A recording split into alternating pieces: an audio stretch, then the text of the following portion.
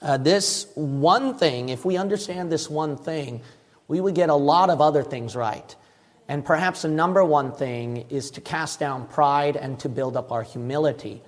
So this sermon will address all these things if we really believe this with all of our hearts. If we really know this to be true.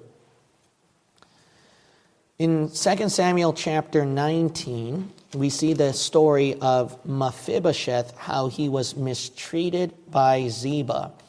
In verse 24, and Mephibosheth, the son of Saul, came down to meet the king, and had neither dressed his feet, nor trimmed his beard, nor washed his clothes from the day the king departed, until the day he came again in peace.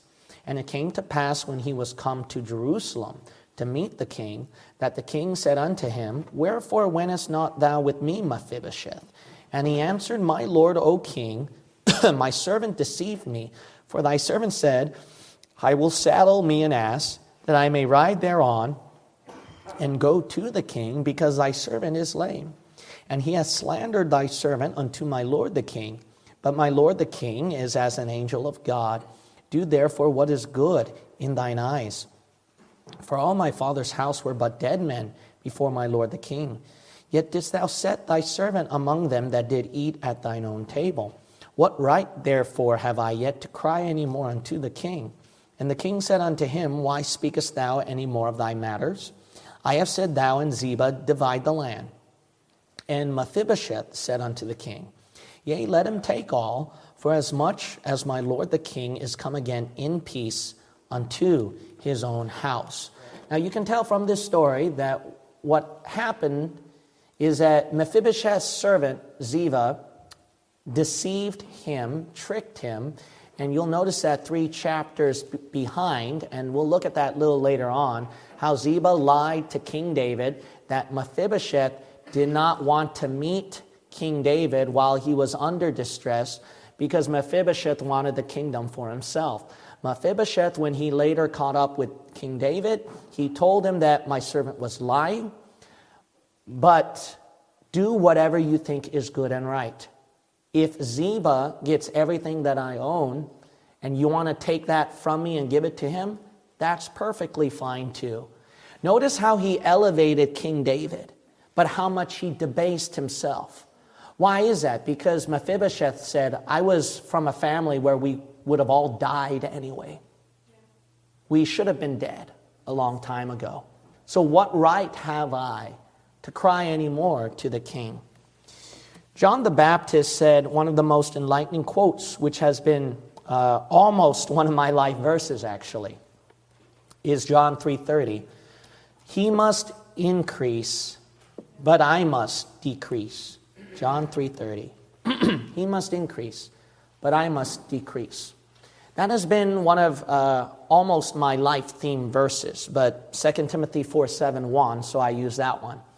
But John 3 has been one of my life verses where Jesus Christ should be exalted and lifted up, whereas us, we should debase ourselves even more. If you think you're going through a hard time, to be quite honest, we should debase ourselves even further and go through harder times. Now, that's hard for us spoiled Americans, see. We're very privileged and we think that we deserve this. But to be quite honest, you and I don't deserve it. What's very dangerous in our minds, which is why I hate Laodicean apostasy so much, which is why I preach so hard, kick apostate Christianity so hard, especially the scholars, is because I hate how spoiled we've become, how selfish we became, how much we think that we deserve even more when we don't.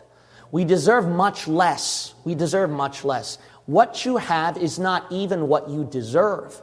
It's much more than what you deserve. It's much more than what you and I deserve. As a spoiled American, in my flesh and in my mind, I am no exception. I can fall into that mentality where unfairness, where covetousness, where jealousy, where bitterness, where discouragement, where depression, tiredness, and a million excuses can land in your head, and it's very easy to have an Elijah mentality. Elijah mentality, in spite of what God has blessed your life. In spite of what God has blessed your life. It's time that we get out of our own selves, our own TV show, and we have to give Jesus Christ the spotlight and realize how little, how insignificant we are. How little, how insignificant we are, and how much Jesus Christ deserves more. But at the same time, it gives us more gratitude when we realize how much of a spotlight we received. How many blessings we received when we don't deserve it. How we could have died, but God has given us life. How God has put us on top when we don't even deserve to be there. How blessed we are, how much more privileged we are compared to other people here. Understanding the mentality of debasing yourself and uplifting God, on recognizing how good God has been to you, how much He blessed your life, it gives you the epicenter of joy. When we think about songs like Sinner Saved by Grace, think about this. Why is it a song like that meant something to us when we were singing? Why did it mean so much to the audience? Because how much we finally debased ourselves and how much we uplifted Jesus Christ that He would save a scumbag like you and I. Why do words like, how could I boast of anything I have seen or done? How could I dare to claim as mine the victories God has won? Where would I be had God not brought me gently to this place? I'm here to say I'm nothing but a sinner saved by grace. Why do those words mean to you? You ever thought about that? Because you put yourself down. You recognized who you are. You recognize what your rightful place is. And it's not where you're sitting right now. You should have been in hell. It should have been worse. Some of you should have been the one out on the street. One out on the street. But then it elevated Jesus Christ at the same time in that song on how He saved you. How He delivered you, and then blessed you with so many victories. So how dare can you claim that as for your own? Now you see that why a song like that means so much to you is because He must increase, I must decrease. If this is our epicenter in our minds and we believe it with all of our hearts, your life will truly transform. Salvation should have transformed us. But it only transformed our soul, not our outward flesh. But what it should have transformed you is, wow, how unworthy I was, and He saved me from hell. I mean, the very least I could do is give Him everything that I've got. And everything that I've got is still not enough. See, it should have changed us. It should have changed us to do something like that. But in salvation, all we're thinking about is selfishly saving our own hides and our own skin. See, we're selfish about is, I don't want to burn in hell forever. I want to go to heaven. See, all we are is we have a selfish mentality, but there's no gratitude there. No deep concern, no deep thought into our salvation moment. Salvation should be something where it should transform our whole life, change our whole perspective, and our whole life should be humility and servitude rather than just give me, give me. So I hope that this sermon can be very helpful to you. There is one character who fit the best that I found many gleanings on. He must increase, but I must decrease, and that is Mephibosheth. He realized what he was, a dog, a dead dog, and David meant everything to him. Meant everything to him. That's why he was able to be happy. He was content if King David gave all of his property to Ziba. He would still be content. But if this happened to you and I, then we would be bitter, we would be upset, we would think it's unfair. We would question why God. See, I want us to understand Mephibosheth a bit more, and perhaps it can change your perspective and mine. Will you pray along with me? Now, Father, this is a very difficult sermon because it's not something that can be delivered or explained well. And I pray that you'll fill within me the power of your Holy Spirit. I pray it'll become crystal clear. Your Holy Spirit will speak to them. Speak to us loud and clear. May it transform and change our lives for your glory. In Jesus' name we pray, amen. Let us start from the beginning. Let's go to chapter 4. Let's start from the beginning, chapter 4. In the life of Mephibosheth, we know that He was crippled and he was lame. But didn't you know Mephibosheth's name means a man of shame? Man of shame. That's what Mephibosheth means. And also, didn't you know that wasn't his name before? Didn't you know that? That wasn't his name before. If you look at the book of Chronicles, his name was originally Meribal. Meribal. What is Meribal? One who is against Baal. Now, what a title that this is the guy. This is the guy who opposes Baal. This is the Bible believer right here. This is a guy who will stand for the truth. This is a guy who won't compromise with sin. This is a guy that deserved every blessing of God because he is the one who opposes Baal. Man, what a guy, what a guy, what a guy. But he became more famously known as Man of Shame. Man of Shame. How did this happen? You go to how he was raised. How he was raised. Look at 2 Samuel chapter 4. Verse 4. And Jonathan, Saul's son, had a son that was lame on his feet. He was 5 years old when the tidings came of Saul and Jonathan out of Jezreel. And his nurse took him up and fled. And it came to pass as she made haste to flee, that he fell and became lame. And his name was Mephibosheth. Notice that his name is connected to that time when he was crippled. Not when his legs were high and he was lifted up, but when he was crippled, he became known as Man of Shame. Ever since the age of 5. See, when he was 5 years old, I don't think that he can recall all those memories where people bow down and respected his position and his authority. You are Meribal. You are the one who opposes Baal. You're a special guy. I don't think he recalled that at all. I don't think he recalled those times when he was eating at the king's table, eating such good food, luscious food, delicious food, and then everybody just gave him a plate of food all the time. I don't think he would recall that. I don't think he recalled the times where he was probably athletic. He was probably very gifted. He could run faster than anybody at his age. He was a gifted child. Probably climb on top of things. And then other parents were like, wow, this man, he's going to be a skilled hunter. He's going to be a great warrior. I don't think he recalled those memories that time.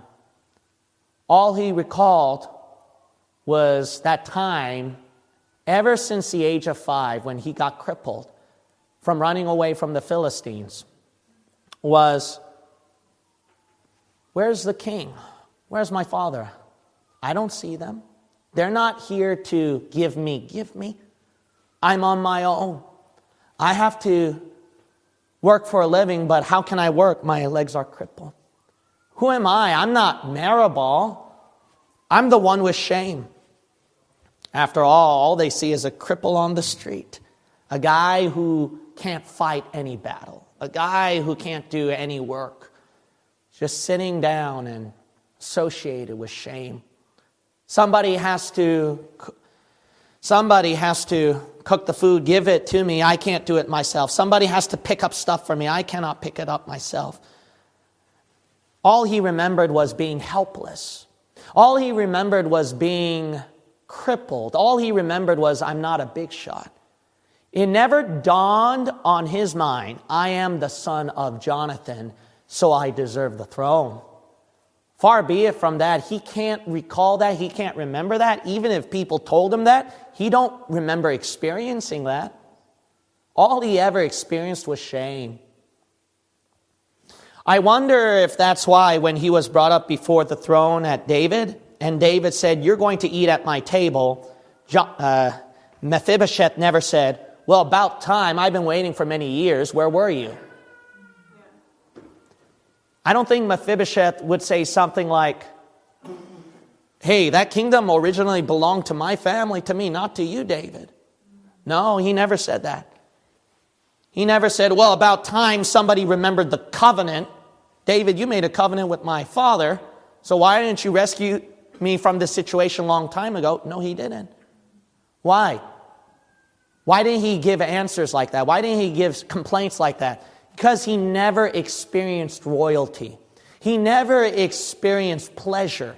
He never experienced comfort. So that those things never dawned on his mind, where he would complain to David, give me comfort. No, all he ever experienced was pain. All he ever experienced was shame. All he ever experienced was being the bottom. So that's why he saw himself to be the bottom. And then when David took him up, put him on the table and gave him food to eat and said, I will make you as one of the king's son, Mephibosheth, rather than thinking that, well, this is expected, he instead was marveled. He instead was amazed. He said, I don't deserve this. Why would you look at a dead dog such as I? He never said, I'm the grandson of Saul.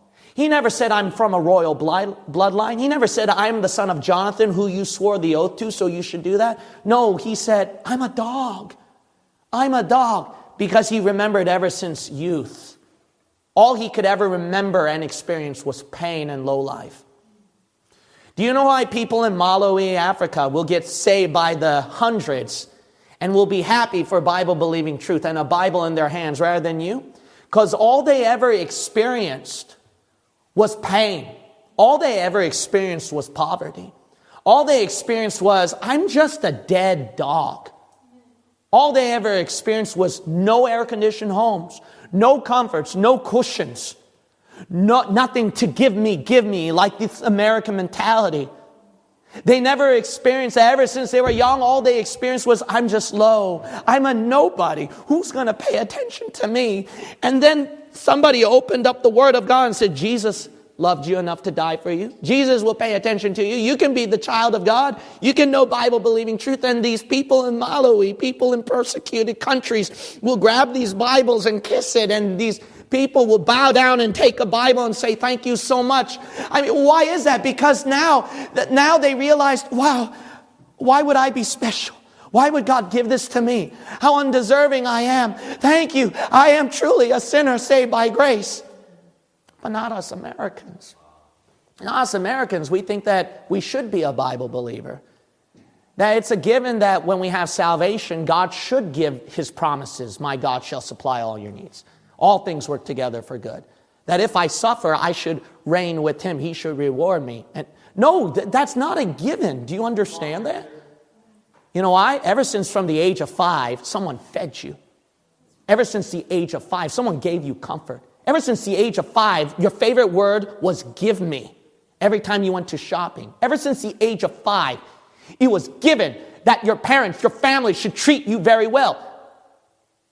It was a given that you should have a job because this is America. They should have a system where you can have a job, where you can have enough of affordable money to live and have food, and that's your problem. Ever since the age of 5, you've been used to comfort. You've been used to prosperity. You've been used to being spoiled.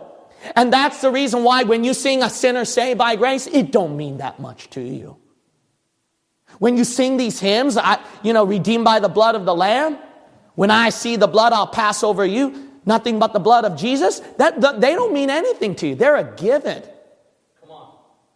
It should be expected because ever since the age of 5, I was saved. I grew up in a Bible-believing church.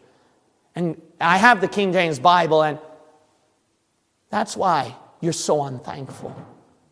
You have no gratitude. You're miserable. You're sad. Because the mindset of yourself is, give me more. I deserve more. You think that God should deliver you from your suffering? No, you should experience it more. You think God should bring you down from take you up from the bottom? No, you should be there a little longer. Be there a little longer until your stubborn flesh can rewire its brain and its feelings and learn what it's like to suffer true suffering, poverty, and being in the bottom, and that you are truly a man of shame. A man of shame.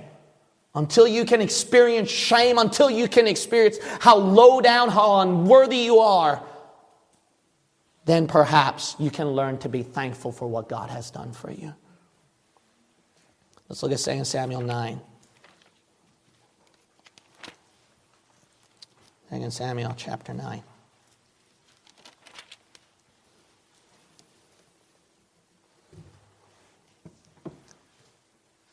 Look at Mephibosheth's response when he was brought before the throne room of King David. In verse 6, now when Mephibosheth, the son of Jonathan, the son of Saul, was come unto David, he fell on his face and did reverence. And David said, Mephibosheth. And he answered, Behold thy servant. Now notice your King James Bible, every punctuation is important. Notice that exclamation point, behold thy servant. Did it say period or exclamation point? It's an exclamation point. Why? It shows an excited emotion there. Now, Jehovah's Witnesses, they believe in the importance of punctuation because in their book where Thomas said to Jesus, my Lord and my God, in our King James Bible, we put that period there, but the Jehovah's Witness Bible puts exclamation point. You know why? Because they know that exclamation point changes the whole scene. They think that Thomas, when he said, my Lord and my God, in exclamation point, that he was just simply going out of shock. Oh, my Lord and my God, when he saw Jesus. No, in the King James Bible, it's a period, my Lord and my God, because Thomas recognized Jesus to be God. So notice that even the Jehovah's Witnesses realize how important that exclamation point is. What's my point here? It's not just Mephibosheth saying, behold thy servant. There's a meaning here. When he says an exclamation point, behold thy servant, he was afraid. He was afraid to die. I mean, notice right here, the next part of the verse, verse 7, and David said unto him, fear not, fear not. Why? Because Mephibosheth was afraid. He was afraid that he was going to die. He didn't come up with a period when David said, Mephibosheth, and then Mephibosheth said, behold thy servant, like as if he was indifferent. Like as if nothing's going on. No, he went up before David said, behold thy servant. Because he was scared that David could kill him. Because he's from the family of Saul. Because he's such a dead dog. He's full of shame. He's unworthy. You know, Mephibosheth is not like many of us Christians where God says, Gene, and then you go, behold thy servant.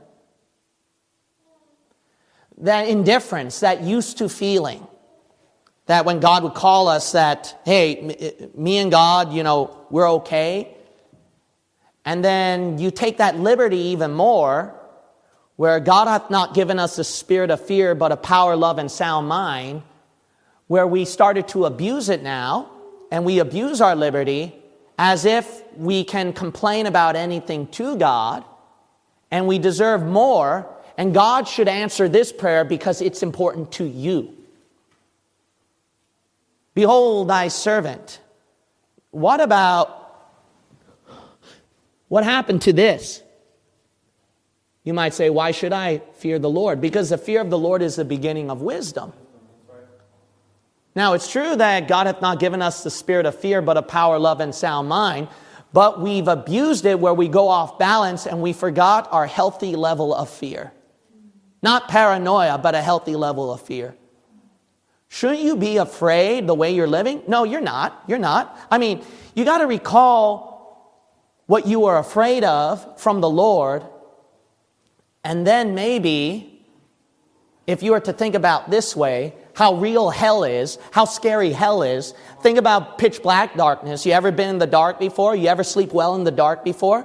All right, if you're scared of the dark, imagine it's pitch black and then you feel the air, something creeping all around your skin and your hair. But you can't see it, you can't tell. And then all you feel is pain. You ever burned yourself before? There are people who have burned skin and they can't stand the pain after burning their skin. After burning themselves, their whole body, they cannot stand the pain that they just want to kill themselves. Even after being rescued from a fire. Even after being rescued from the fire, if their skin is all burnt up, they're in pain. They can't stand it. Now imagine that fire burning from head to toe, 24/7. You cannot rest. I mean, is there no fear of hell? No fear of hell before your eyes? I mean, because, you know, you're so used to not seeing fire. You're so used to being in air-conditioned homes. You're so used to whining about 90 degrees outside or 100 degrees outside. and that you deserve air conditioning in your car. Otherwise, you throw a hissy fit. And then that's your problem, is that we've lost our fear of hellfire. We forgot what it was like to be saved from hell. We forgot what it was like that God, do you realize what happened to you? You got saved from hell. Do you know why people run and shout when we sing, I'm not going to hell? You know why they're very happy? Because they were afraid to burn in hell forever, but somebody got them out and they don't have to go there anymore. But when you lost your fear of hell, now you're thinking that your salvation should be a given. The only thing that should matter to you and I is being saved from hell. We don't even deserve a home in heaven or the beneficial blessings of God, that 200 plus promises of God. Just being saved from hell is good enough, but it doesn't mean that much to us. We want more. We want more. You know what? You weren't that scared of hell. No, you weren't. No, you weren't. You know what you and I should do? We should take a trip to hell, stay there for about 5 minutes. Then when we come out of hell, let's see what real gratitude is. You know who are the most happy people? People who were afraid of something bad happening to them, but they got saved from that.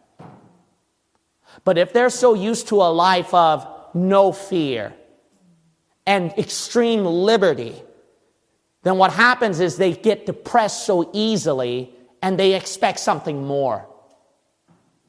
You know what you need? You need a crisis in your life that would scare the hellfire out of you. And then if God saved you from that, you'd be the happiest person for the next 10 years of your life. You know who tend to be the most thankful about salvation? Those who are afraid. Those who are afraid what could have happened to them, what would have happened to them, what they've been through. And God saved their hides and got them out of there. Do you realize that God is seeing what you're seeing and that He's feeling what you're feeling? And then the thoughts that you're thinking in your mind, He's thinking that too. And then all these wicked things in your flesh that God is living inside you, that it's a miracle and it's a wonder you and I didn't drop dead yet. Oh, pray for my health to get better. Oh, I wish that God would do this better thing for me. With the body you and I are lucky you're still breathing. Come on, that's right. You know what happened? You lost your fear of God. Fear of His holiness over His wrath, over the sins that you and I commit. And you can put on a good show as a Bible-believing Christian, but God is seeing and feeling and hearing every single thing inside your body, for He lives there, and you lost your fear of God. Do you realize what's inside you? Your heart of hearts? That's the creator of the universe, and all He has to say is drop dead. You drop dead. Yeah, right. God, why would you live inside me? Why would you be sealed to the day of redemption? And why would you not kill me yet? Why would you give me breath to keep preaching? And then it makes you more thankful. It makes you more happy. It makes you stop picking on things where God should do more things for you. You know why I'm scared the most? Sometimes more than hell. Sometimes more than the devil. You know who I'm scared of the most? Myself. Do you know what you and I are capable of? You and I are capable of? When the push comes to shove and the devil pushes the right buttons, the ugly parts come out of you that you never thought that would come out of you. And that demonic side just comes out. And then you've already done the damage. You've hurt some people. You've hurt situations in your life. And you can't reverse those things. You know what I'm scared of the most? Myself. I hate myself so much. I'm scared what I'm capable of. I really want the rapture to happen. Not just because I want to see Jesus' face, but I don't know what I might do tomorrow. And I'm so scared, but you're not. You're not. You think that every day you can decide what you want to do. And then everything's a given. But let me tell you something, my friend. With with the kind of weakness that I have in my flesh, and God can use me today to preach His word, you don't think that I'm thankful? You don't think that I'm glad? You don't think that I'm, oh God, thank you so much. Why? I'm so scared of myself. Do you know how many times God covered my back, even with my mistakes, even with my faults, even with my sins? Do you know how many times God covered my back, still used me, forgave me, and then, isn't it amazing? No, you don't remember those times, those stupid mistakes you made, because you never made a stupid mistake. No, you don't remember those times when God covered for you, when God still used you, and even turned those mistakes into something good. So, you lost your gratitude and you think that God should give you more. And when bad things happen to you, you think, woe is me. Oh, bad things are happening to me. What happened to your fear of the Lord? Do you realize you are a walking miracle right now with the mistakes that you made, the fears that you should have over yourself, and God prevented you from falling into certain sins and into certain consequences and certain things? Do you know that I could have been the one this close to be the one holding a sign on the street saying, I'm homeless, give me money, and I use that for drugs? Do you realize that? No, you and I don't realize that because we live in America far too long. And we think that because we're stinking hardworking Americans, we worked in a degree and we got a diploma, that this is a given. But it was God who protected you from yourself, made you born in a home where it doesn't have to be a broken, drugged up home, where God brought you to this church, where God has given you people in your lives. God covered for you. He covered for you, man. And you're not thankful? You're not really grateful to God? You and I were this close to be dead, to be the guy holding the sign on the street, to be the one cussing out Jesus Christ. You're not afraid of yourself, what you're capable of becoming and doing? And God prevented that from happening to you. God shielded you, man. Oh, the gratitude and thankfulness. Lord, thank you that I was born in a Bible-believing home, raised in it, knew doctrine. Lord, thank you so much for shielding me away from the world.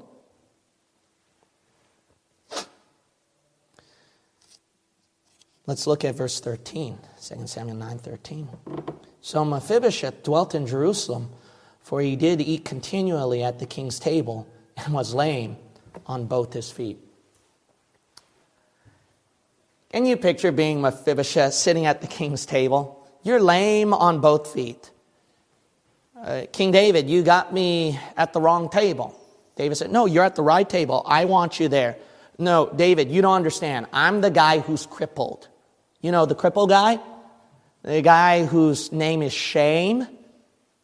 You remember that? You got the wrong person at your table. And David said, no, exactly. I wanted the guy who is associated with shame, the guy who's lame, to eat at my table. Did you notice that the Holy Spirit made sure to mention that? Made sure to mention that. It did not just say in verse 13, he did eat continually at the king's table. It added, he was the one that was lame on both his feet. Why? God saw something beautiful with this crippled position that he wanted to put in there. Do you realize that? Now, if you and I were to look at all of our broken things, our crippled things in our lives, you remember you were the one that said, no, I can't be the one to preach. Me win a soul? Not in 1,000 years. I don't know how to lead a soul to Christ. The Lord will the Lord answer this prayer? It's going to take a miracle if he answers that prayer. You remember those times? And then remember how God answered all of those? Remember how God put you up and you thought you were totally incapable and then God just made you capable? Just took you 1 year in this church and then you started to make strides that you thought you never commit or accomplish before. You remember that? You remember that? You thought you never do it. You know why? You remember your cripple. You remember your cripple. And you're like, no, I can't be at the king's table. No, you got the wrong person. That's Gene Kim. That's Gene Kim. He's the guy, with the talent and with the skill. It's him, okay? Let him do all of that. I don't know how to do song leading. I'm horrible. I sing off key. It's Gene Kim and all that. You know why you said that? Because you're a cripple. You remember you were lame. And isn't it amazing how God took your lame state and put you up and put you at the king's table? You know what? God said, I want that one. I want that one. Well, Lord, all I can bring to you is 5 loaves and 2 fishes. Lord, I only have 2 mites as a widow. This is all I got, Father. And God's like, exactly, I want that. That's precious to me.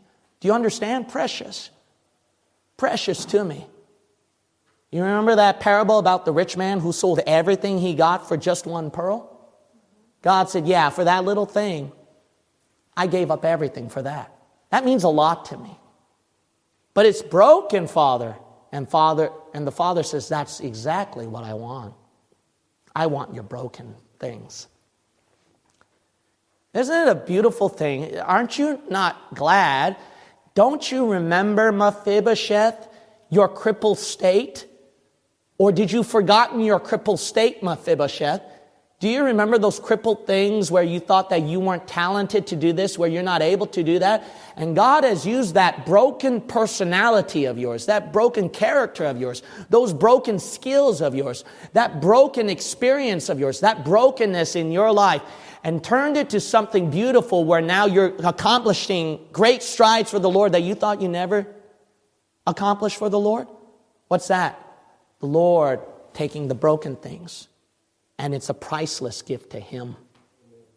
You know why you get moved at the song, I Stand Redeemed? Even at my best, I am unworthy. I have nothing precious I can give. A broken life, a broken life. A broken life is all I have to offer. Yet, it's a priceless gift to Him. You don't remember that? You don't remember that? And you can't thank God for that? Nah, you're too high. You don't see your crippled state. All you see is the king's table, and you're eating. And because of that, all you're looking at is the king's table right here eating. You're not looking at your crippled legs. You can't see it. Because all you see is the goodness of God. All you see is the accomplishments, the fruits, and the blessings that He's given to you, and you can't see your crippled legs. I think it's while you're eating, it might be good to... Don't you think it might be good, Mephibosheth, if while you're eating, you once in a while, you look down at your legs? Yeah, I remember that. Yeah, I still got that problem in my flesh. Yeah, I still got this weakness. I remember 5 years ago, yep, that was me. Boy, that was stupid. Man, this sure tastes good. This sure tastes good. This is wonderful. Wow, this sure tastes good. But no, you don't see your leg, Mephibosheth. You're just, oh, this is good. I want more. It could be better. Lord, why aren't you answering my prayer? Oh, Lord, I'm going through a hard time. Woe is me. And it's about time you kind of get your eyes off the blessing a bit. Look once in a while at your crippled legs. And then learn to appreciate the food you eat at the king's table. Maybe song leading will mean more to you now. Maybe participating in church will mean more to you. Going out soul winning on a hot day will mean more to you. Maybe using whatever broken talent you got to sing or to play an instrument, play a piano or a key, or to teach little kids, or to preach on the pulpit will mean much more to you now. Is our church doing this? And hogging it down. You forgot your legs. You forgot what God patched up your broken legs and then now used you for something great. Let's go to 2 Samuel chapter 16. Chapter 16.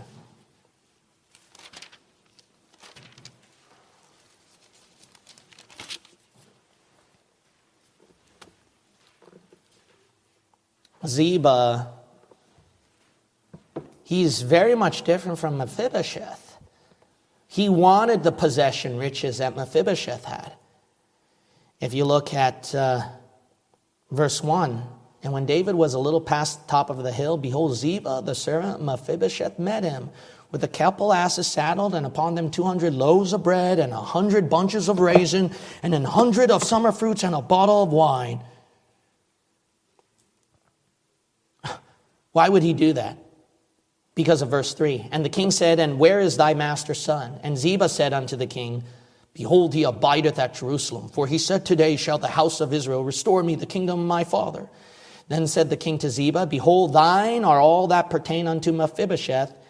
And Ziba said, I humbly beseech thee, that I may find grace in thy sight, my lord, O king. What a crook. This is a guy who lied to David about Mephibosheth. And Ziba, he wanted the blessings. He wanted the goods of his king. He wanted that for himself. But in order to do that, he had to bring in a lot of raisins, a lot of figs, do a lot of good service to the king.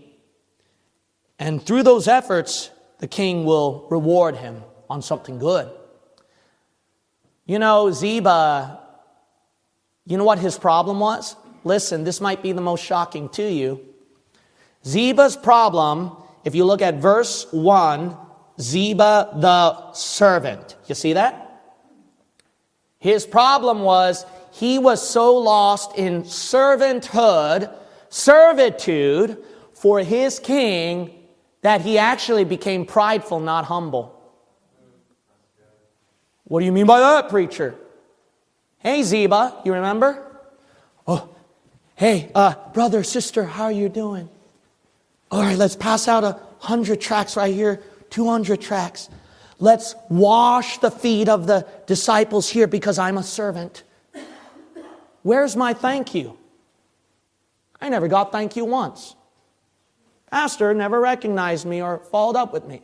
God, shouldn't you be blessing my life? Here am I. I'm a teacher. I'm teaching the Word of God to our people and preaching.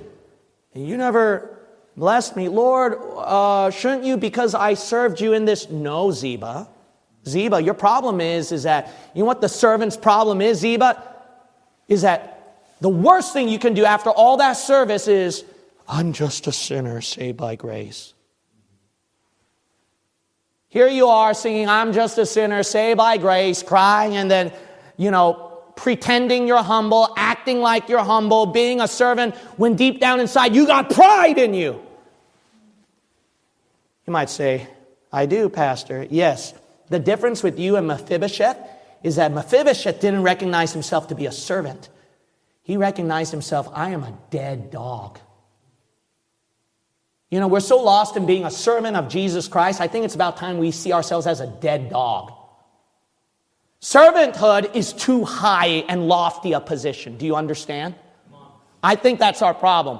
We treated the servant of the Lord, which should be a position of humility, which should be a position of serving other people, which should be a position of unselfishness, and we've turned that into our own selfish, prideful gain that, yes, I'm the most humble servant for the Lord Jesus Christ.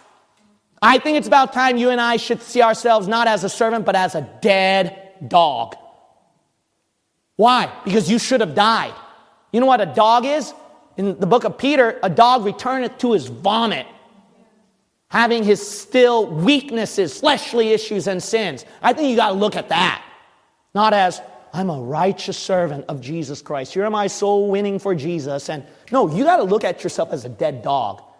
And then perhaps your gratitude and happiness will show forth even more on why God would even bless a dead dog like you. Amen. But a servant, it's expected that the master should give me something.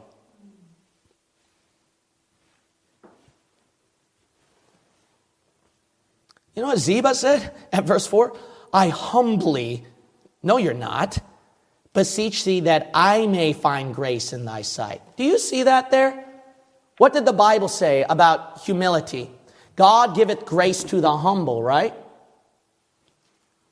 You know what he's doing? He's saying that you should find grace in me. I'm humble, God. I serve you because I am humble. I am humble, God, and I serve you because I've done this much for you. You should find something good in me that I've done for you. Remember all this service that I've done for you? I washed the disciples' feet. I've served others. I'm one of the best members in Pastor Kim's church. I've done so much for the work of the Lord. And see, me again. Like God should find something good in you. Let's be honest. Why don't you concentrate on being a dead dog? Amen. You know what Mephibosheth did? He didn't see himself as a good person that he could boast. When you look at chapter 19, when he met David, he wasn't telling David, remember all this that I served you. You're going to find something good in me. You're going to find grace in me. So I am a humble servant of the Lord. No, he didn't do all that. You know what he said? Verse 28, Mephibosheth, 28. For all of my father's house were but dead men. 2 Samuel 19:28. For all of my father's house were but dead men. What right, therefore, have I yet to cry any more unto the king? Mephibosheth recognized who he was. I'm just a dead dog. So I don't deserve any more. If you put me to death too, or if you put me aside, I actually deserve that. Why? Because he focused on his dead dog state. You got to focus more on your dead dog state rather than all the good things you've done as a servant. That's why you're unthankful. So God should answer your prayer. God should bless your life because of what, servant? Because of your good thing? How about all the things that you've done, you dead dog, you?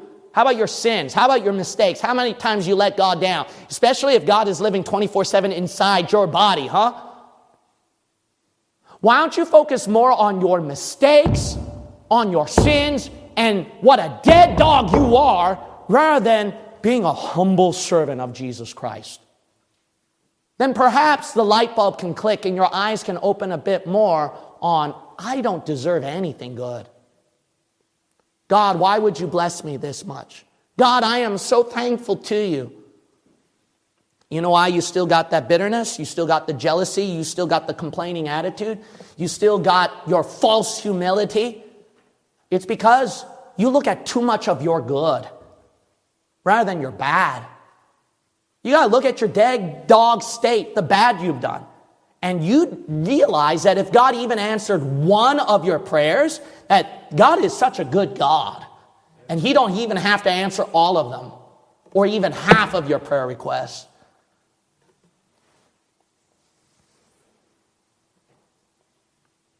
You know, that song, it says, how could I boast of anything I've ever seen or done? How could I dare to claim as mine the victories God has won? You know why those words mean a lot to you?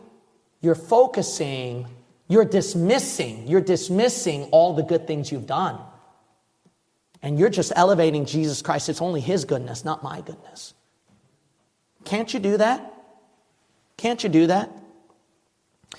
Look at 2 Samuel 19 again. 2 Samuel, we'll look at 21, chapter 21. Chapter 21. 2 Samuel chapter 21. Huge difference here, all right? It'll kind of throw you off a loop. It did throw me off a loop a little bit too, okay? So let's just read 2 Samuel 21, verse 8. 2 Samuel 21, verse 8. But the king took the two sons of Rizpah, the daughter of Aiah, whom she bare unto Saul, Armoni and who? Mephibosheth, and the 5 sons of Michal, the daughter of Saul, whom she brought up for Adriel, the son of Barzillai, the Meholathite, and he delivered them into the hands of the Gibeonites, and they hanged them in the hill before the Lord, and they fell all 7 together. Whoa! Now, when you read that one, you would go, oh my goodness, Mephibosheth just got killed. Actually, you just read verse 7. But the king spared Mephibosheth, the son of Jonathan, the son of Saul. Then the Mephibosheth he killed was verse 8. The 2 sons of Rizpah. There were 2 Mephibosheths. Close call, right? throw you off a loop over there. You might go, man, Mephibosheth got killed. No, there was a huge difference.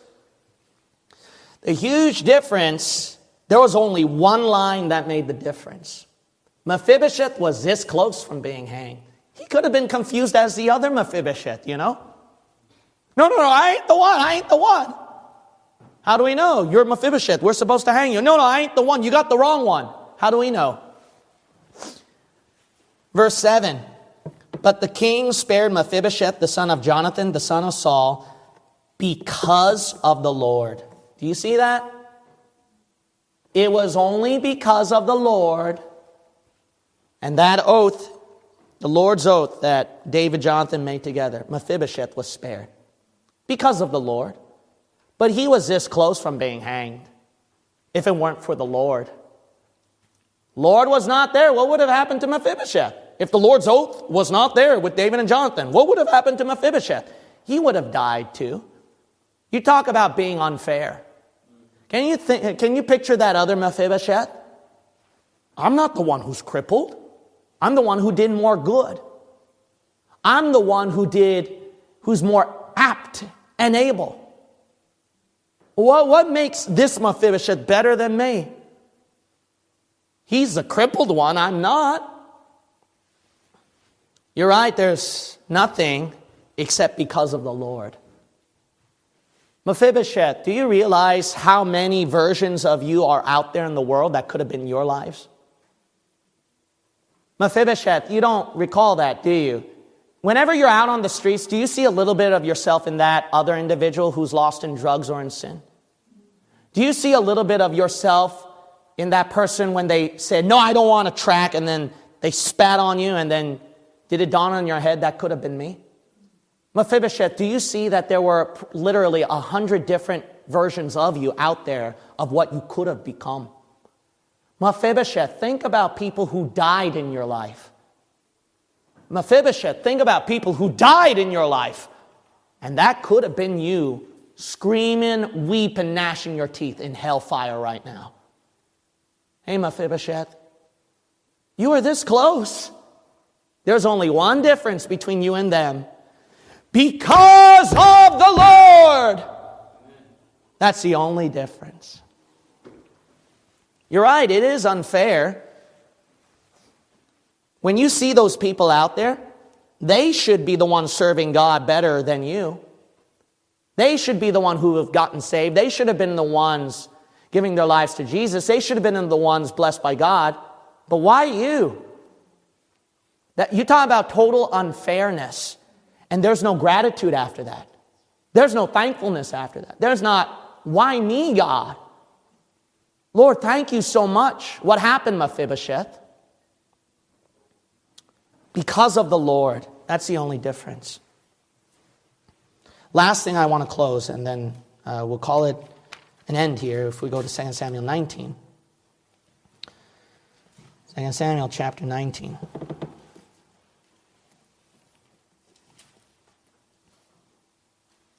The Bible says at verse 24,